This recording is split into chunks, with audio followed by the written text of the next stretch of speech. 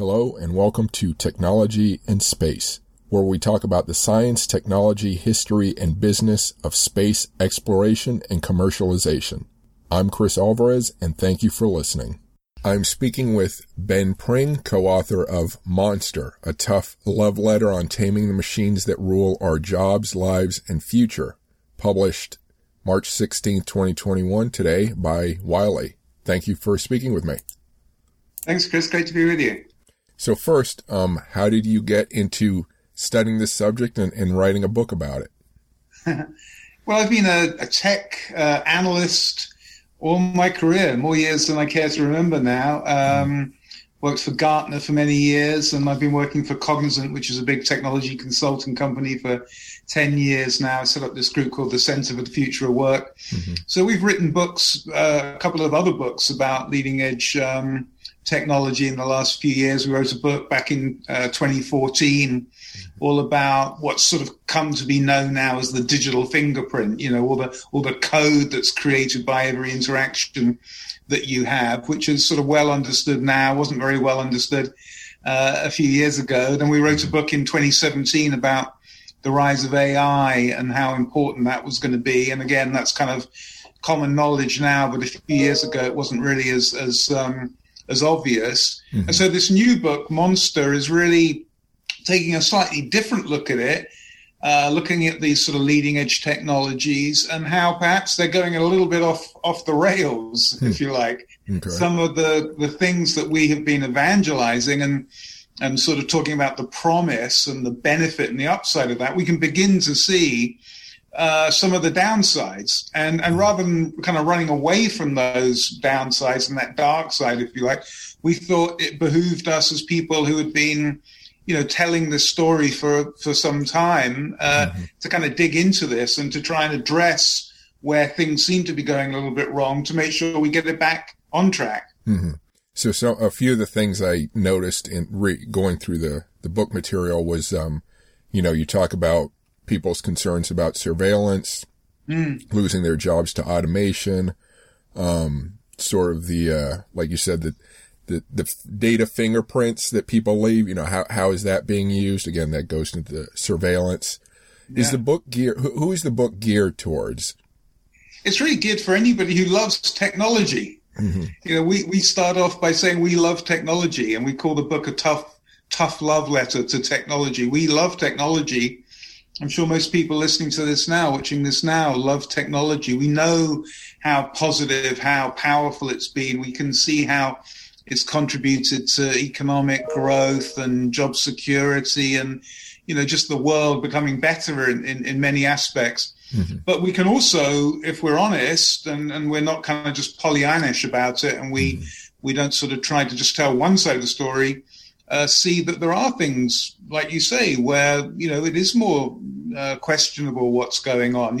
That data fingerprint, that's the key to personalize an experience for you online. We know you like this book, you're going to like this book. And that's kind of benign, and we all get that. Mm-hmm. But at the same time, the flip side of that, as you say, is that people can basically track us and they can surveil us. Mm-hmm. And so I think we've got to think about that. So really, the reader, anybody who's thinking about these things, anybody who, again, feels a personal, a corporate, a societal responsibility to steer into these issues rather than kind of run away from them. Mm-hmm. And I noticed also that apart from just laying out the dangers and concerns, you also have steps forward, ways in which to mitigate the problem. Can you talk a little bit about that? Or sure, the problems? Yeah. No, we have a range of sort of recommendations, things that we'd like to see, and certainly there's sort of provocations, if you like, to try and make people think about this. Mm-hmm. No, we felt it was very important for us as authors. This isn't kind of just us moaning and bitching and shaking our fist at stuff and saying, "Oh my God, it was better back in the day." Yeah. Again, it was us trying to acknowledge the reality of what's going on, mm-hmm. and present some ideas about how we can sort of get back on top of this, tame the monster. And they really kind of range from what you might think of more as sort of attitudinal things, soft things, we call out that we shouldn't forget the golden rule, which we seem to have forgotten online. We do things online now behind a cloak of anonymity that we wouldn't do in the real world. And, the golden rule, treat others as you'd like to be treated yourself. We sort of, society, individuals have sort of forgotten that. So there are soft things like that, cultural, attitudinal things. But then there are very hard legislative things, like we're calling for the repeal of Section 230. We're calling for a age ban on the use of social media. So under 18 shouldn't be on social media, we believe. We're calling for the establishment of what we call a Federal Technology Administration that supersedes and overrides the FCC and the FTC, both of which, for people who know the charters of those organizations, don't really have a charter to look at this sort of technology in this sort of detail. So, we're trying to have a kind of manifesto-based approach to it, some ideas, big picture ideas, but then undergird that with some very real recommendations. How would you, so obviously in tech, there's a huge group or crowd that loves tech because of anonymity and because it's a free for all. And, the rules you propose run contrary to what a lot of them want, which is restrictions on what can be said, who's online. How would you address that? Well, anonymity was a key element of the growth of the internet in the first place, and we freely acknowledge that. And that served that first 25 years or so of the development of the internet pretty well. I mean, it's a key element of why the internet has become what it is. But we can also see, let's take a time out after 25 years, that anonymity, the downside of that is that it's allowing trolling at an individual level. It's allowing fake news at a societal level. And those things, and that anonymity is now undermining people's psychology, addiction, body dysmorphia, the fact that anybody can say anything horrible about anybody else under this cloak. We can see what's happened in the sort of political sphere, people going down the kind of the rabbit hole of an algorithmically driven echo chamber and landing up in some crazy ideas, which then burst out into the real world. We saw that recently in Washington. So we think that the notion of free speech, which of course we support and completely support, is central, but you have to own your free speech. When you go into the physical public sphere, you own that. You are who you are, and people can see who you are, either kind of at a micro level or in a sort of in a legal sense. We can see who you are, and we think we need to take that philosophy, which has served mankind pretty well for a few thousand years. We need to bring that into this online world because, frankly, the libertarian, free-for-all, laissez-faire, back-off kind of model, it just doesn't scale anymore. We can see that we've got to create rules of the road, if you like, for the information superhighway. And one of them is, one of the central ones is I don't think we can sustain this notion of anonymity anymore. How about, is it possible to have sort of two worlds where you have the free for all, the laissez-faire, and you have a controlled environment where people can sort of choose where they want to be? Well, I think, again, that's sort of the underlying philosophy of what we've tried so far. And again, we see the downsides of that. So I don't think we can, in essence, create a two-speed internet, one kind of model, the official internet and then the dark web. I think we've got to clean up the whole thing, frankly. Okay. So, one of the things I focus on in this podcast is space exploration, space technology. So one of the questions I have about automation taking over jobs is how that applies to sort of graduate level work or engineering work, the more cerebral, for lack of a better term. Can you talk about that a bit? Yeah. No, that was really, in a way, what we addressed in some detail in our last book, which was called What to Do When Machines Do Everything. Mm-hmm. And it was exactly this central idea of the role of automation and this, very real concern that people have got about, automation taking human labor away from us all. I think that it's an interesting way you phrase that question, Chris. And I think, again, probably for everybody who's listening to this now, or watching this now, who's interested in leading edge things, leading edge tech things, leading edge, particularly very, leading edge stuff like space exploration and the next kind of chapter of that. I think the simple truth is that probably the vast majority of that audience mm-hmm. is to a degree technical already. Mm-hmm. They're probably, I don't want to mischaracterize your audience, but they're probably kind of math-centric people who've gone up STEM-based kind of educational routes and are now working, broadly in a kind of STEM-related field. Mm-hmm. And I think the simple truth is, for those people, there has never been a better time to be alive. Mm. And automation is not something that's going to replace any of those people. It's going to be a tool to allow them to do the next level of whatever it is they're interested in. I mean, automation technology is going to be, and robotics and AI and quantum and everything like that is going to be hugely central to building the world that we've seen in science fiction movies. And I'm sure I love Star Trek, live long and prosper, etc. Yeah. That's all completely going to be enhanced and taken to the next level through a lot of this kind of automation technology. Mm-hmm. The real issue, I think, and it's interesting because it sort of bubbles up in the media a lot, mm-hmm. journalists, politicians, policy people, is that they are typically not math people. Mm-hmm. They are typically more liberal arts kind of people who have not gone up in that STEM world. And the real issue in automation is, what should the liberal art majors do about automation? Because their jobs are much more under real threats mm-hmm.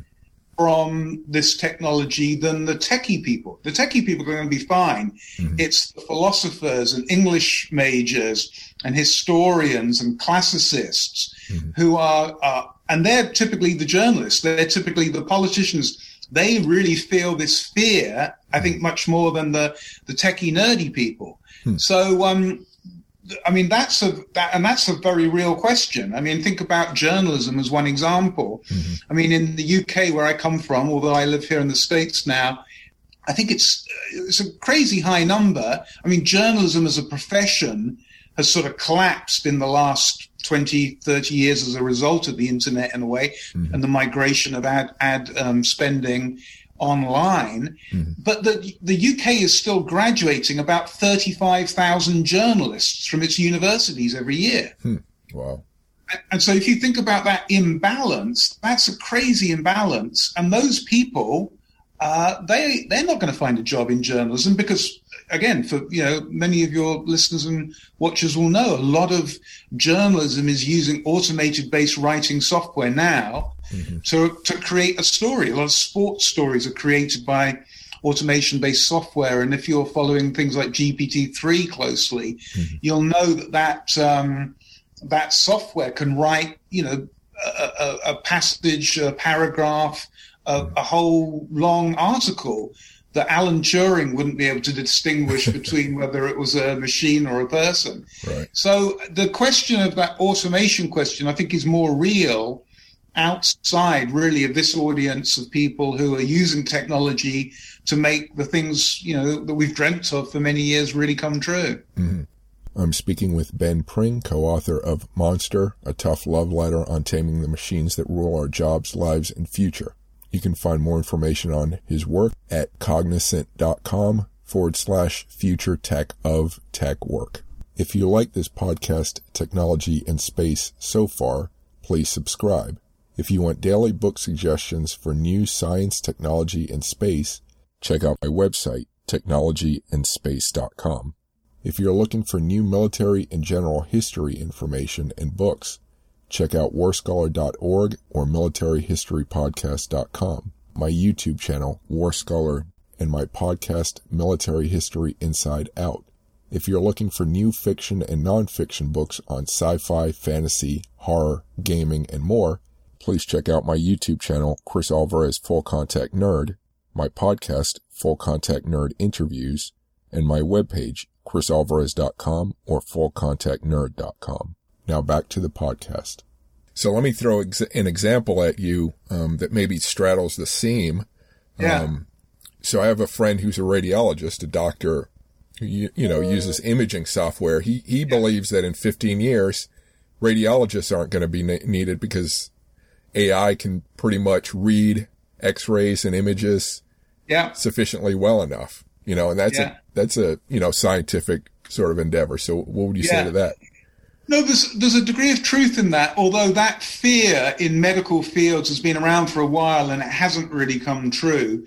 But I think, again, this is going to be the notion, in lots of jobs, including technology jobs, is, yes, there are going to be elements, tasks, if you like, that become increasingly automated away.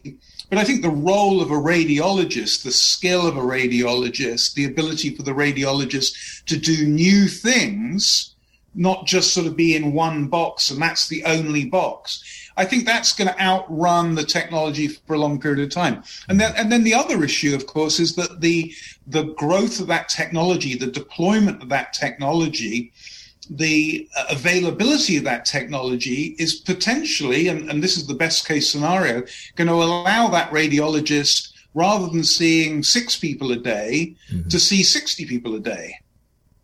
And to spread that technology, if you like, into a wider, area, not just in the liberal kind of elites of the coasts and expensive centers like that, but to spread healthcare more broadly into underserved parts of America and the world. So I think if you constrain that radiologist's job into a very tight box and don't think about the expansion of that box, then you can come very easily to a scenario in which that box becomes replaced increasingly by the technology. But I think what people miss frequently is that the radiologist is going to expand the box using the technology, and ultimately, that radiologist's job will be different, but I think we'll still be here for the foreseeable future.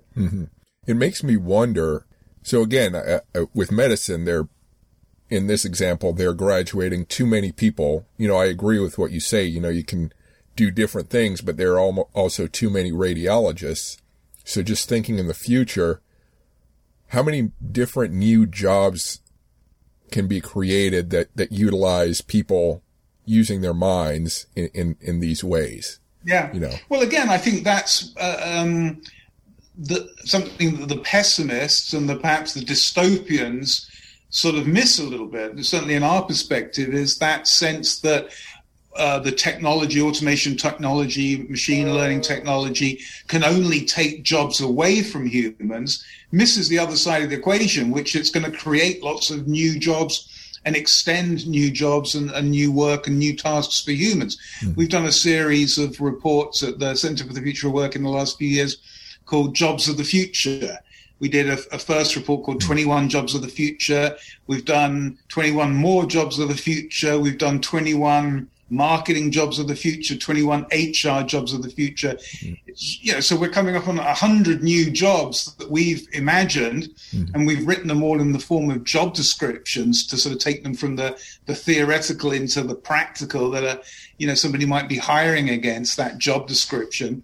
So we can think of lots of new jobs that have emerged since we've been thinking about this. I mean, a lot of the kind of things that we dreamt of are coming real now. One would be something that we thought up of a few years ago called an algorithm auditor. The notion that, we don't want to live in a black box world where the algorithm approves your mortgage but rejects mine, and the company who's using that algorithm can't tell you why you've been rejected or why you've been approved. So the notion of having an audit function on top of an algorithm, that's a new job. And there are companies that are hiring that type of job right now. So we think that we're, the ultimate survivability of the human race is our curiosity, our desire to kind of to see around the corner, what's around the river bend. I mean, I think that's a motivating factor in the desire to push out into outer orbit and into space. I mean, that fundamental underlying curiosity is what's driving Bezos and Musk and others to want to, to go to the moon and to Mars, because they have a, insatiable curiosity, and that curiosity at a more kind of mundane, practical, earthbound level, that's how new work is created.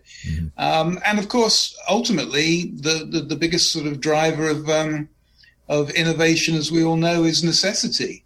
So if we can sense that human work is being automated, we'll have the fundamental motivation and desire to create new work, we think. Yeah.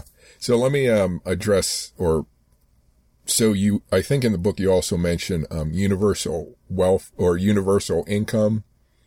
I think I'm messing up the term, but basically I think it's a minimum income for each person. Am I getting that right? Well, yeah. So, the phrase that people might have heard is UBI, Universal Basic Income.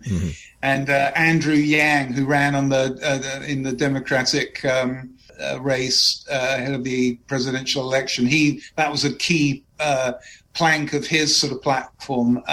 We talk about that a little bit. We're not huge fans of UBI, to be honest with you, Chris. That's not something we're advocating, but it's certainly an idea that's floating out there, and some people are advocates for it. We think, frankly, that UBI in a way has sort of been tried in different parts of the world. Norway and Saudi Arabia as examples, because of their huge oil wealth in the last 40 or 50 years, have basically had a form of UBI. The state has basically been, offering out dividends from that petro wealth to fund people through the dole, as I'd call it, unemployment payments. And that hasn't, frankly, got a great track record in those countries. There are a lot of critics of that in those countries where they've seen what that's done to a generation of kids who've sort of lost motivation, haven't wanted to get out of bed in the morning, and haven't ended up in a particularly happy place as a result of that. Alcoholism levels in those, certainly in Norway, are off the charts.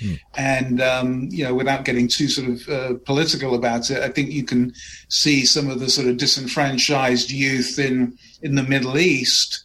That's had geopolitical implications, obviously, in America and elsewhere in the last couple of decades. So, there's certainly some argument to be made around UBI. It's not one we're particularly, positive about, and it's only one we sort of touch on marginally in our book. Okay.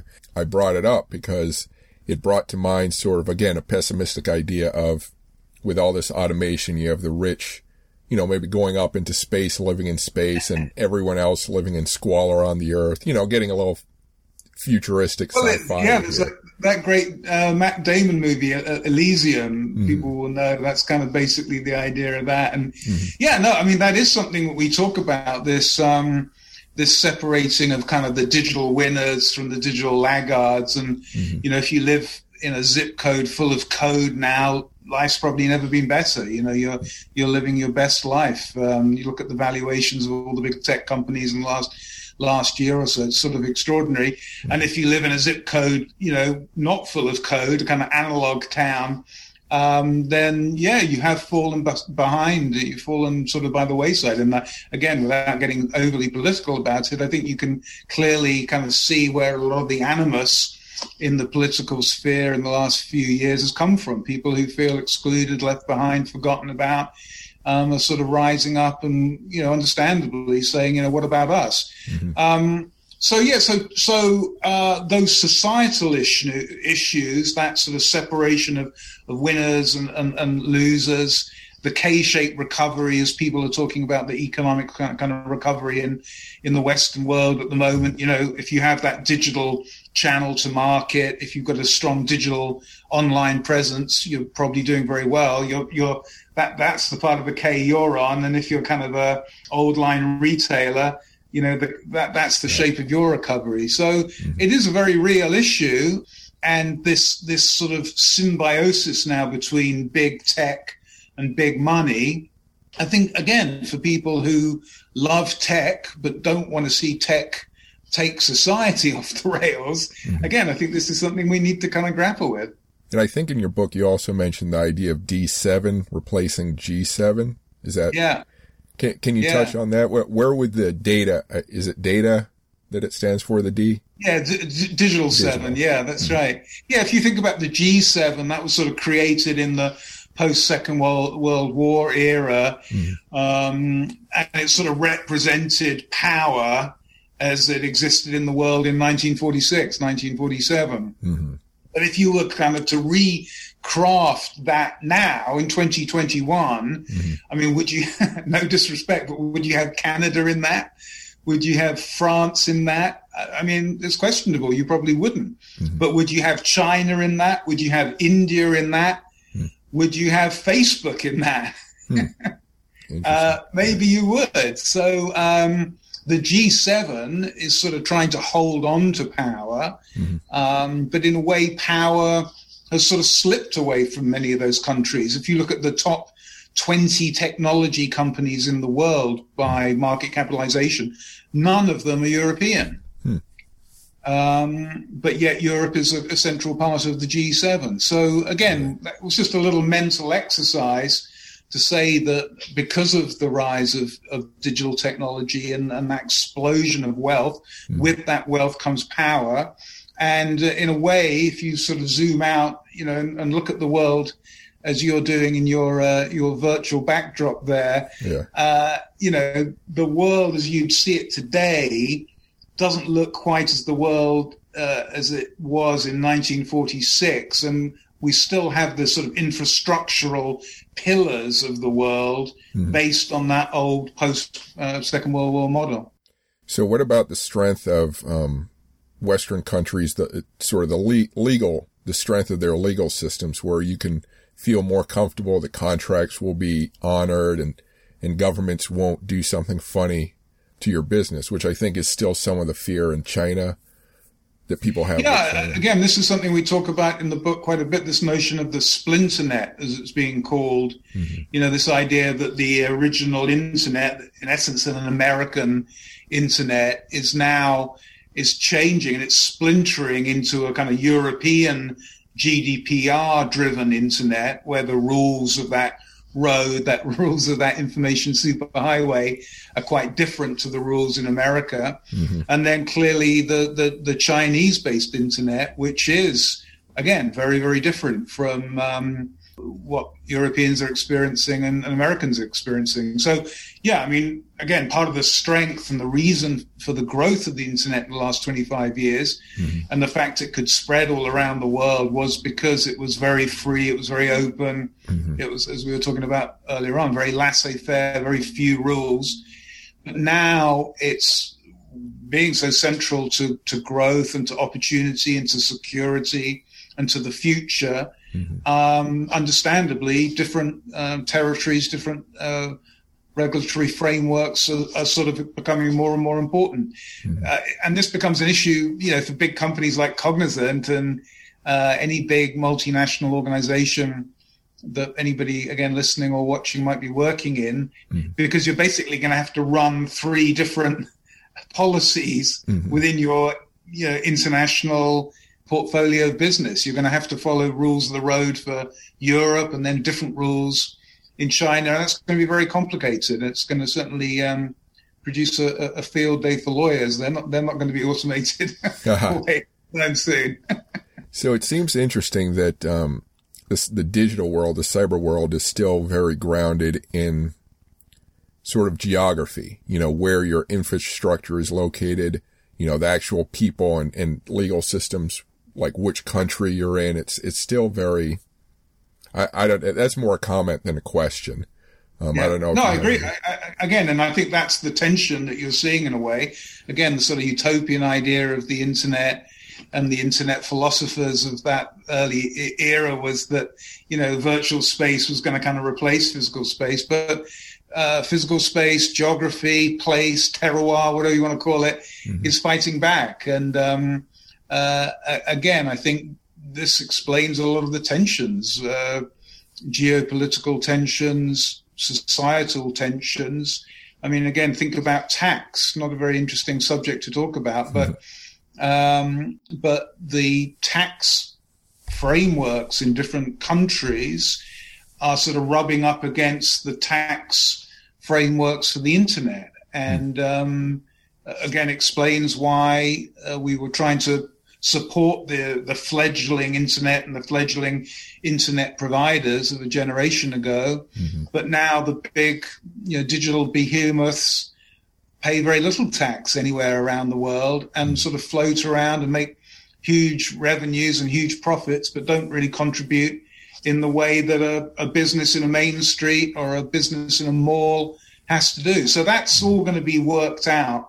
But in the working out of that's going to be a lot of turbulence and a lot of tension. I'm speaking with Ben Pring, co-author of Monster, A Tough Love Letter on Taming the Machines That Rule Our Jobs, Lives, and Future. You can find more information on his work at cognizant.com/future tech of tech work. If you like this podcast, Technology and Space, so far, please subscribe. If you want daily book suggestions for new science, technology, and space, check out my YouTube channel, Spacewalks Money Talks, my podcast, Technology and Space, and my website, technologyandspace.com. If you're looking for new military and general history information and books, check out warscholar.org or militaryhistorypodcast.com, my YouTube channel, War Scholar, and my podcast, Military History Inside Out. If you're looking for new fiction and nonfiction books on sci-fi, fantasy, horror, gaming, and more, please check out my YouTube channel, Chris Alvarez Full Contact Nerd, my podcast, Full Contact Nerd Interviews, and my webpage, chrisalvarez.com or fullcontactnerd.com. Now back to the podcast.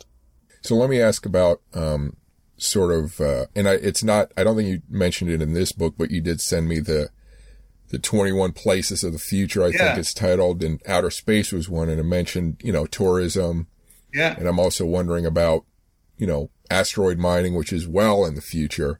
Yeah. But how about, is there any mirror between the digital centers and where space activities would come from on the Earth? Yeah.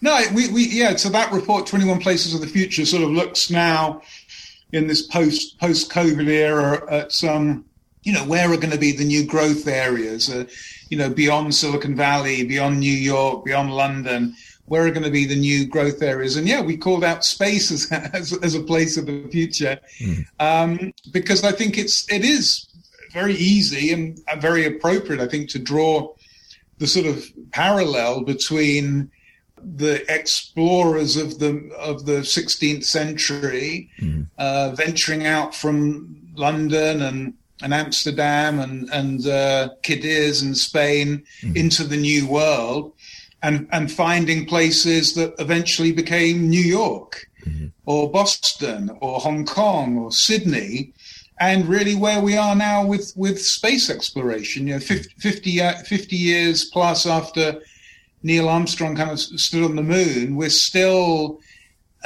just edging out now, really, to take the next big step. And again, if you sort of relate that to digitization, clearly two of the key players in this, akin really are modern day kings, modern day royalty, in the way that the Spanish and English kings and queens funded Columbus and Raleigh and Drake and all these people. Musk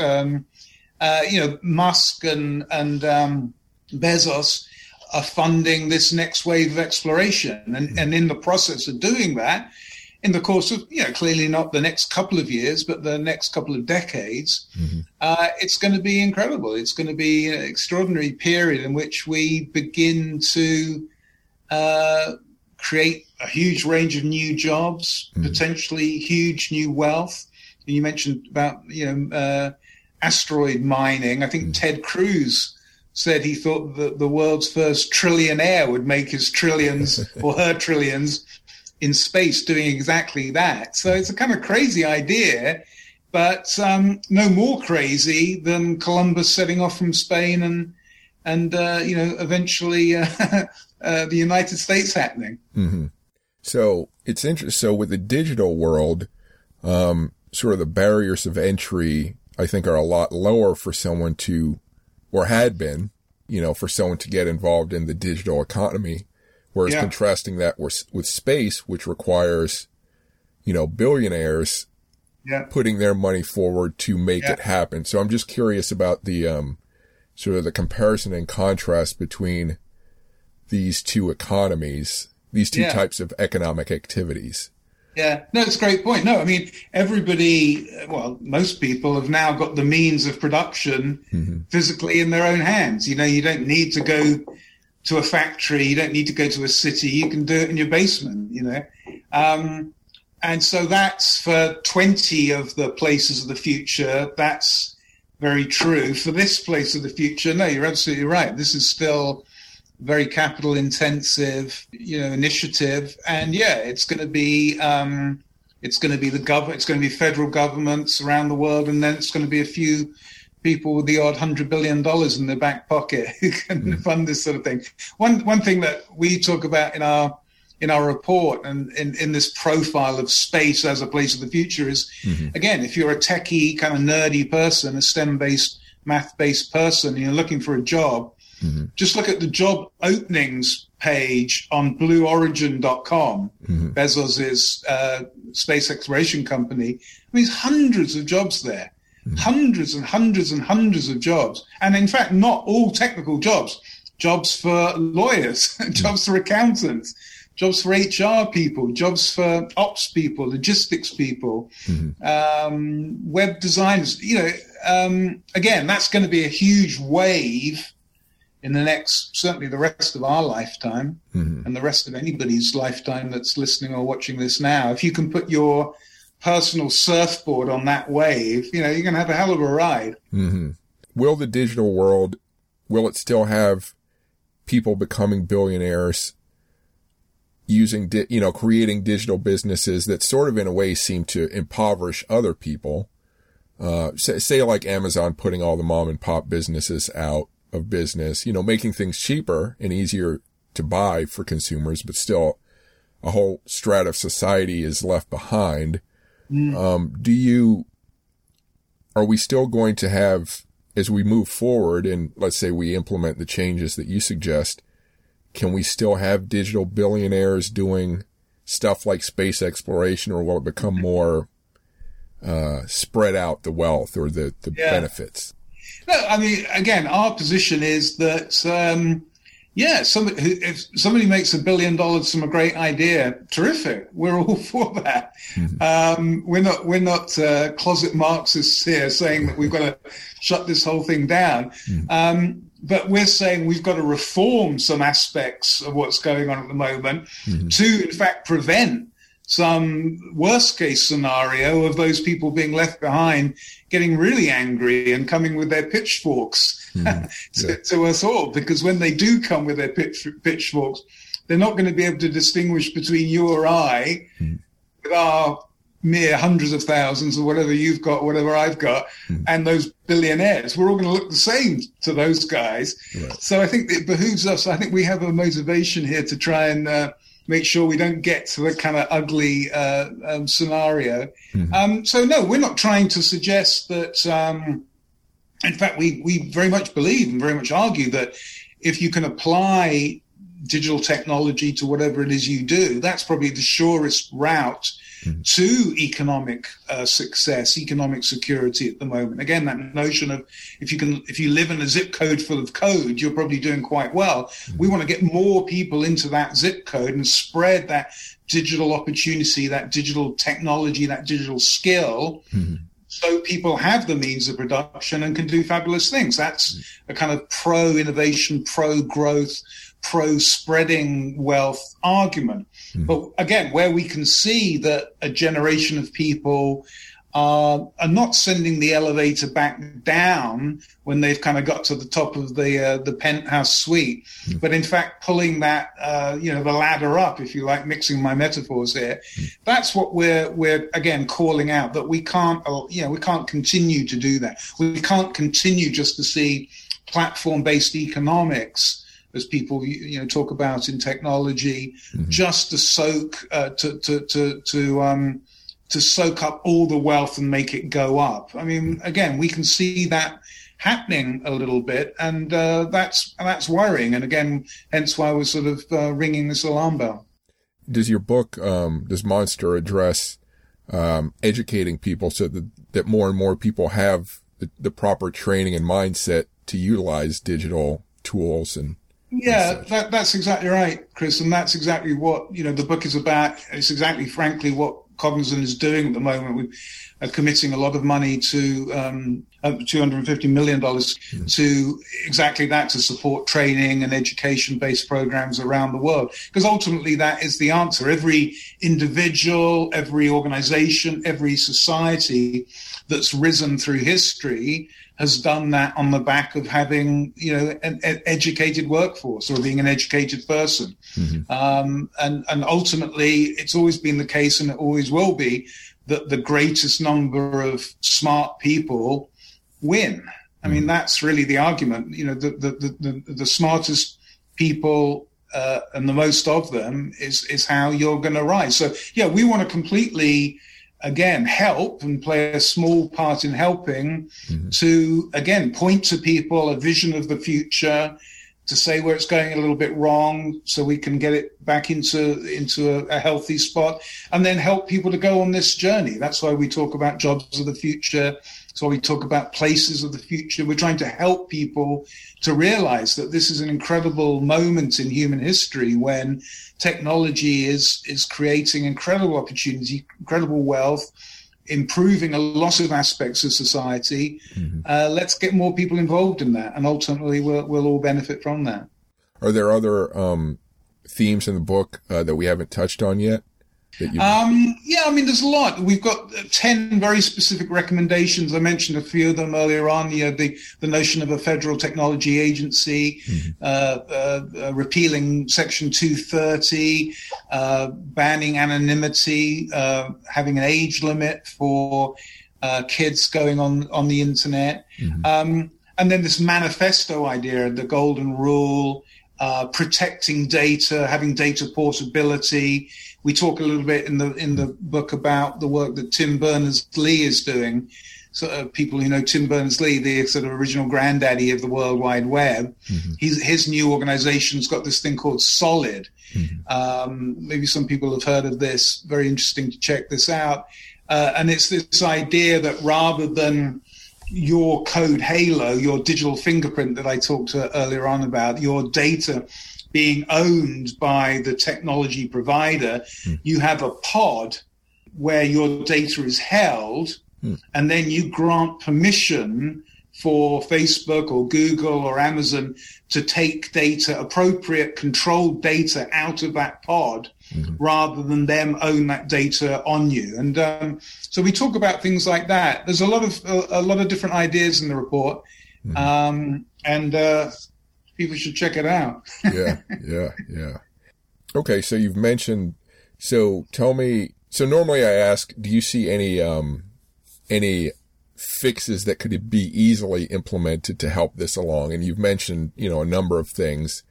Are any of those, like, maybe, I don't want to say a quick fix, but are they more easily attainable, or are there other things that people could do now to make things go better? That's a great question. I mean, I think there aren't simple answers, because these are complicated issues. And if there were simple, easy fixes, I think probably we would have had them by now. I think a lot of it comes from having people at the top of the political tree who understand what's going on. Again, this is why we're calling for this idea of a federal technology agency, which mirrors the development and the introduction of the Food and Drug Administration. People know the story of that in the 1920s in America, sort of came out of a number of health scares, food-based scares, poisoning, and issues in the food supply chain, where people realized we couldn't allow this unregulated environment to continue. We needed to kind of have better regulations and rules to keep people safe. Mm-hmm. That's the parallel for now, 100 years later. Mm-hmm. So it really starts at the top, if you like, of having people who are not asking in Senate hearings, what's your business model? Well, Senator, we sell ads. Mm-hmm. If you remember that moment a few years ago when Mark Zuckerberg was on being questioned by senators, and he had to explain to a senator, what the business model was. That wasn't a very encouraging sign of somebody who, in a very important political position, would have enough knowledge to be able to craft these new rules of the road. They didn't really even understand what was going on in the road. Mm-hmm. So we need politicians, we need the political infrastructure to do that. So that's not easy, putting that in place. Mm-hmm. But at the same time, there are individual easier solutions that we can take. I mean, you can use tools and technologies that don't share data so easily. Mm-hmm. People may know things like Signal, they may know things like DuckDuckGo. Mm-hmm. You can begin to control your own personal data more than the vast majority of people are doing now. So I don't think it's anything easy, but it's going to be a combination of societal things, individual things, legislative things, but also attitudinal things. Mm-hmm. And ultimately, I think all of those elements have a role to play. That's why we talk about them all, because we're trying to, as I said earlier on, sort of provoke and prod and nudge people that this is a very important time in human history when sort of the architecture of the future is being created. And we as individuals, we as citizens, we as people of goodwill, particularly people who love technology, mm-hmm. We've got to play a role in shaping the future that we want. Now I have a bit of a lighthearted question. A lot of scientists I talk to say that they were motivated to get into science by Star Trek, because of Star Trek. So I'm just curious. I think you're a Star Trek fan. Do you want to just quickly mention how that motivated you? And Yeah, no, I was a huge Trekkie when I was a kid. In fact, I stumbled across is it 1984, the Search for Spock movie on the TV last night. It looked terribly dated, and not as cool as I remembered. I think they went off the rails themselves a little bit then, didn't they? But no, the original Star Trek was fabulous. I loved it, and I think what appealed to me, Chris, in a way, was that it wasn't so much about the shoot 'em up kind of cowboys and Indians kind of style of George Lucas. Mm-hmm. It wasn't the kind of Western in space or the Second World War movie in space that the Star Wars franchise is more about. Mm-hmm. I mean, it sounds pretentious, and maybe I'm misremembering it, but to me, Star Trek, the original Star Trek, was more about ideas. Mm-hmm. It was almost, for kids, young adults, it was almost a philosophical mm-hmm. show. It was asking big questions about freedom and, many of the questions we're asking now about freedom and control and how can people live together and how can we be good humans and how can we make the world better. And I found that very inspiring and interesting. And I think that show and Space Odyssey, 2001 Space Odyssey, mm-hmm. which blew my mind when I saw it. I read the book. I read the Arthur C. Clarke book, I suppose, when I was about 14 or so. I remember mm-hmm. sitting in the garden one summer in England and reading that and just kind of going, wow, this is amazing. Mm-hmm. Little did I know, here's an interesting fact for you, Chris, little did I know that I lived 4 miles from where that movie was shot. Oh.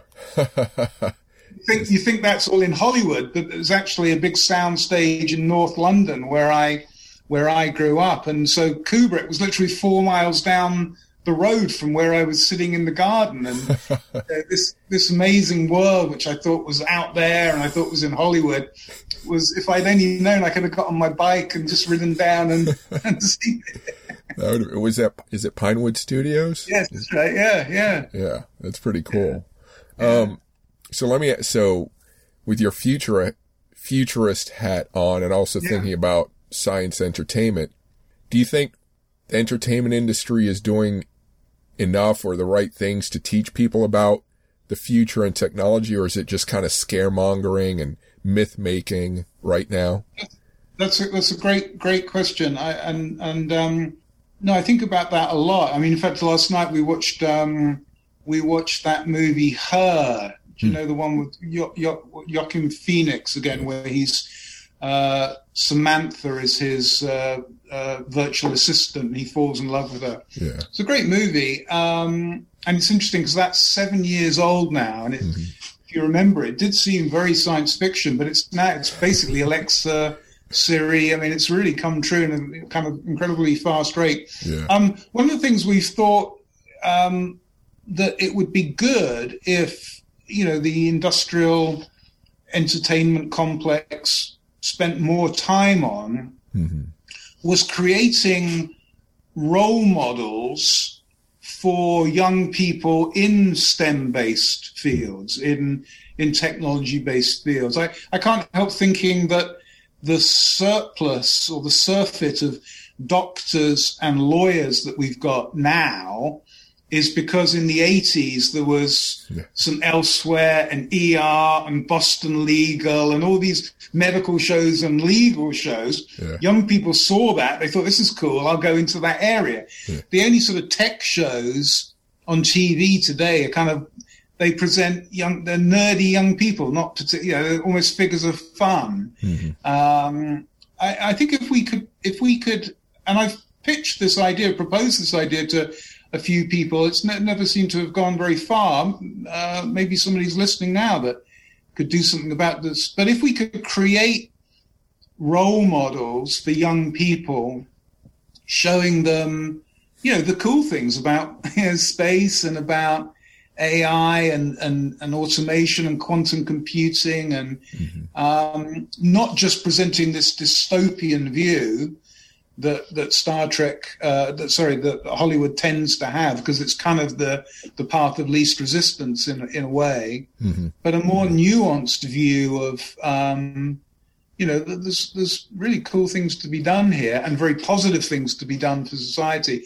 I think that would be a good counterpoint to a lot of that kind of Black Mirror dystopia, which, although I enjoy and is sort of fun, it really only presents kind of one side of the story, if you like. Did you write your book because you saw more pessimism than optimism, or just because there was too much pessimism?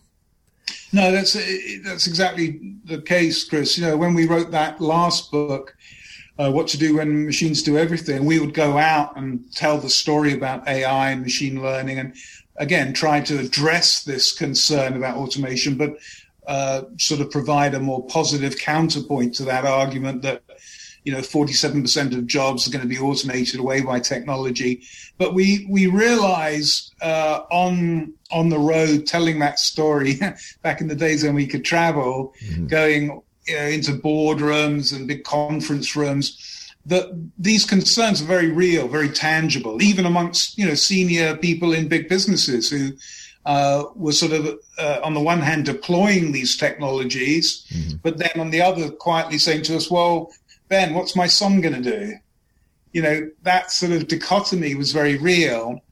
And I think out of that sense of what people were interested in and that feedback that we were getting from that last book, that's when we really started thinking that whilst a lot of these technologies do have a lot of upside and individually can be quite benign, this sort of collision was having, a real and troubling impact. And that was really this notion of the monster that we were creating unwittingly, perhaps. And then the notion of, well, how do we tame it? How do we get on top of it? Is there as much pessimism like this in China or India? Do you know? That's a great question. I think it's pretty widely distributed, to be honest, Chris. Yeah, okay. I mean, Putin has famously said the country that controls AI is going to control the world.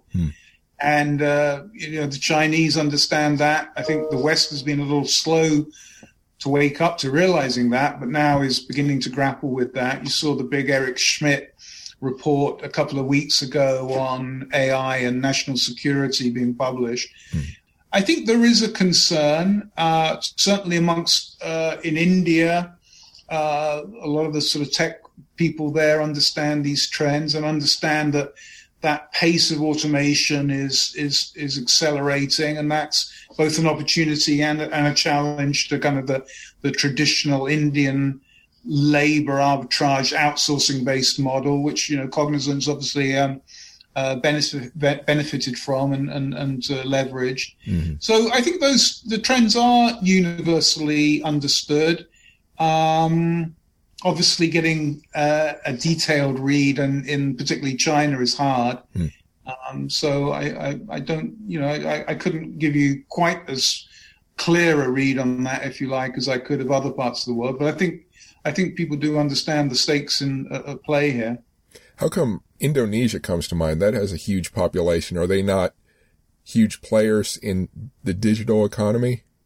Yeah, that's a very good point. Very good observation. I mean, there are certainly digital platforms, comms channels, social networks, payment models, payment networks there that are very digitally intensive and are becoming very, very popular. But yeah, you're right. Indonesia is a huge population, not particularly connected into a lot of these discussions at the moment.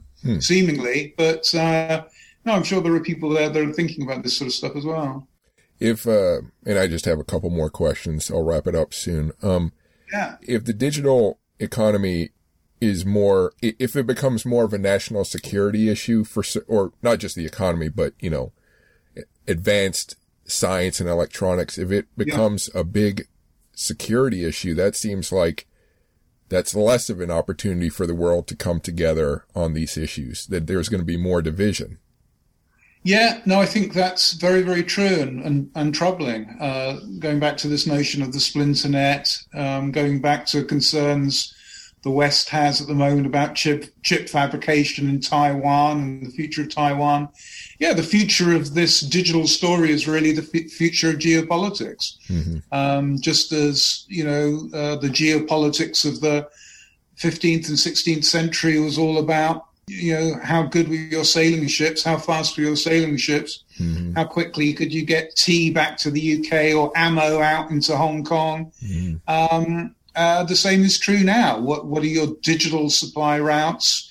What are your digital information chains? What are your vulnerabilities within that? And the scary thing about what's going on in cybersecurity and cyber geopolitics at the moment is how much of it is completely hidden from view, not only just to us as civilians, but frankly, I've told on very good authority by the players themselves. If you think back to the notion of MAD, back in the Cold War, mutually assured destruction, what kept the détente between the West and Russia at that time was a pretty good understanding of the capability of the other party.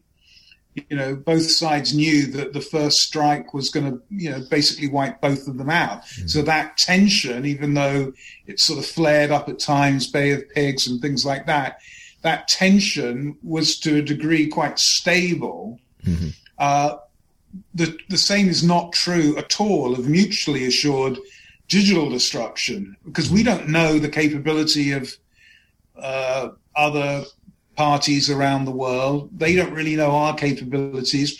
We don't really know the strength of our capabilities. It's been said, and I think this is in the public domain, that the West could basically turn off every street light outside of the West if it wanted to, through things like Stuxnet. But what would that do? What would that create? The war games, if you like, the digital war games, to understand the consequences, the first, second, third, fourth order consequences of doing things like that, we don't really know. And we've been trying to play defense against cyber attacks, advanced persistent threats for a while now, and it doesn't seem to be working. One of the jobs of the future, going back to that report we talked about, was a cyber attack agent.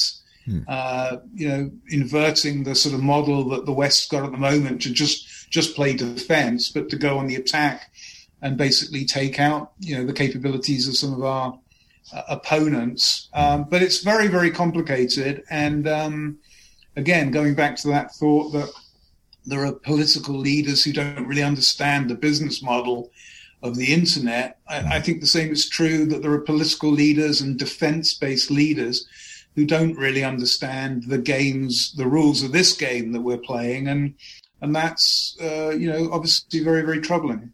It seems that if a country's population isn't digitally minded enough, its leaders aren't going to be either, and that might cause, that country might fail. Yeah, no. Again, it's troubling, and hence why this notion of an FTA, Federal Technology Agency or Administration, is important, because we need to have people making these very important decisions who really understand in great detail what's going on. And I think that the troubling answer is at the moment we don't. We have a generation of leadership, particularly senior leadership, who don't understand this game. And how can you craft rules and then police be the umpire of a game that you don't really understand? That just is nonsensical, frankly. Yeah. So we've touched on this, I think, a bit before, but what excites you, turning from that discussion, what excites you about the future? Oh, so many things, Chris. Again, comes back to the opening line of the book. We love technology, and we completely believe in the power of technology to create positive outcomes. What excites me, the thing that kind of constantly blows my mind at the moment, or two things constantly blow my mind at the moment: people who are following the developments in quantum computing, peer-reviewed research coming out of Google, Alphabet, saying that they've developed quantum computing power that can process a calculation in 200 seconds. That would take the fastest existing classical supercomputer 10,000 years to process. Wow. So if you think about that acceleration, that exponential growth in the raw compute power of quantum, this is how we get into Star Trek. This is how we build Star Trek and the future that we've seen in the movies. So that's super exciting and open up whole new vistas of medical research, research in materials, quantum-based materials can have this be 100 times stronger than steel and 100 times lighter than a feather. So think about a quantum-based car, electric vehicle. Think about, a car that's incredibly strong. Tiger Woods would like to drive that, and incredibly light, what that would do for its power requirements. Again, so that there are things like that which are super exciting. The other thing that we're big on, we've written about, and in fact is another place of the future, is the whole VR world, virtual reality world. We could talk again for another hour about that now. We're on the cusp of opening up this new paradigm, a new place. And we'll be having meetings like this, and we'll be doing interviews like this in a VR environment in a couple of clicks. Apparently 20% of people in Facebook are working on VR-based projects now. Apple are rumored to be readying a big VR and augmented reality launch for early next year. So again, that's super exciting to think about the possibilities of what we'll be able to do with that, the creative expression will be able to kind of manifest, the technical jobs, creative jobs, business jobs that will be opening up in a new place for the future. And that's something we're excited about as well. I imagine, and in your book you mentioned people already becoming cyborgs. I imagine with individuals could become almost superhuman, like with the the knowledge and materials they might have access to. And Yeah. do we ethically and philosophically, are we up to that challenge? Yeah, well, again, that's why we have to ask these questions. People will know Walter Isaacson and his new book about the developers of CRISPR technology, and this is the question he asks. In that book is just the ethics of doing cut and paste of human DNA. I mean, I've always thought that this notion that quite well researched and quite well talked about, that on the spectrum of autism, creativity is just a click away from autism. And so if we take autism out of the human spectrum, do we inadvertently, and not understanding the consequence, do we take creativity out of the human genome? Yeah. I mean, so there are very big questions that we have to ask, and questions like that. And to your point about, Elon Musk's Neuralink, this notion of a kind of digital brain interface, again, it sounds exciting, it sounds amazing, and it could open up huge new areas for medical research, for, as you say, for superhuman intelligence. But again, in this monster book, we're sort of asking these questions that we tend to rush into these phases of innovation and disruption and not really worry about thinking about it too much. And then we wake up a decade or so later, like we've done with social media and young people with phones, and we've sort of realized what we've done. And when the stakes keep on getting higher and higher, changing the human genome, interfering with our very brains, again, that's why we're sort of saying, people like us who love tech, we've got to do this properly. We've got to do this seriously. We've got to think about this, just rather than rushing in and breaking things, moving fast and breaking things, because we've seen what we've broken, and a lot of the stuff we've broken hasn't been particularly good. So what projects are you working on right now that you'd like to mention? Well, obviously we're out promoting this book, Monster, available at all good bookstores if they're open in your neighborhood, and online. Yeah. We're talking about this 21 Places of the Future report that we're just launching as well. People can find us at the Center for the Future of Work at Cognizant pretty easily, and we're always writing, always talking, always sharing opinions about what's going on. So yeah, that's what we're up to, Chris. So what's the website for listeners and viewers? So it's just CFOW.com, centerforthefutureofwork.com. Just put that into your browser. You'll find us pretty easily. Can you spell that letter for letter, just so I get it right? Yeah, so www.cognizant.com/futurework.com. Okay, and Cognizant is? Cognizant is COGNIZANT. Okay, all right. Just to make it easy for people. So thank you. Right to it. All right. Well, that's all the questions I have. Do you have any parting thoughts or words? No, thanks, Chris. Great talking to you. Enjoyed the conversation. You too. Thank you. I appreciate your time, taking your time. Yeah. In the next episode, I speak with Barbara Scalvini about how the ideas of Aristotle were transmitted through the medieval and Renaissance ages. Space Dock the subscribe button to catch that episode. Thank you for listening to Technology in Space. If you want daily book suggestions for new science, technology, space history, and space, please check out my YouTube channel, Spacewalks Money Talks, my podcast, Technology in Space, and my website, technologyinspace.com. If you're looking for new military and general history information and books, check out warscholar.org or militaryhistorypodcast.com, my YouTube channel, War Scholar, and my podcast, Military History Inside Out. If you're looking for new fiction and nonfiction books on sci-fi, fantasy, horror, gaming, and more, please check out my YouTube channel, Chris Alvarez Full Contact Nerd, my podcast, Full Contact Nerd Interviews, and my webpage, chrisalvarez.com or fullcontactnerd.com. Thank you for listening.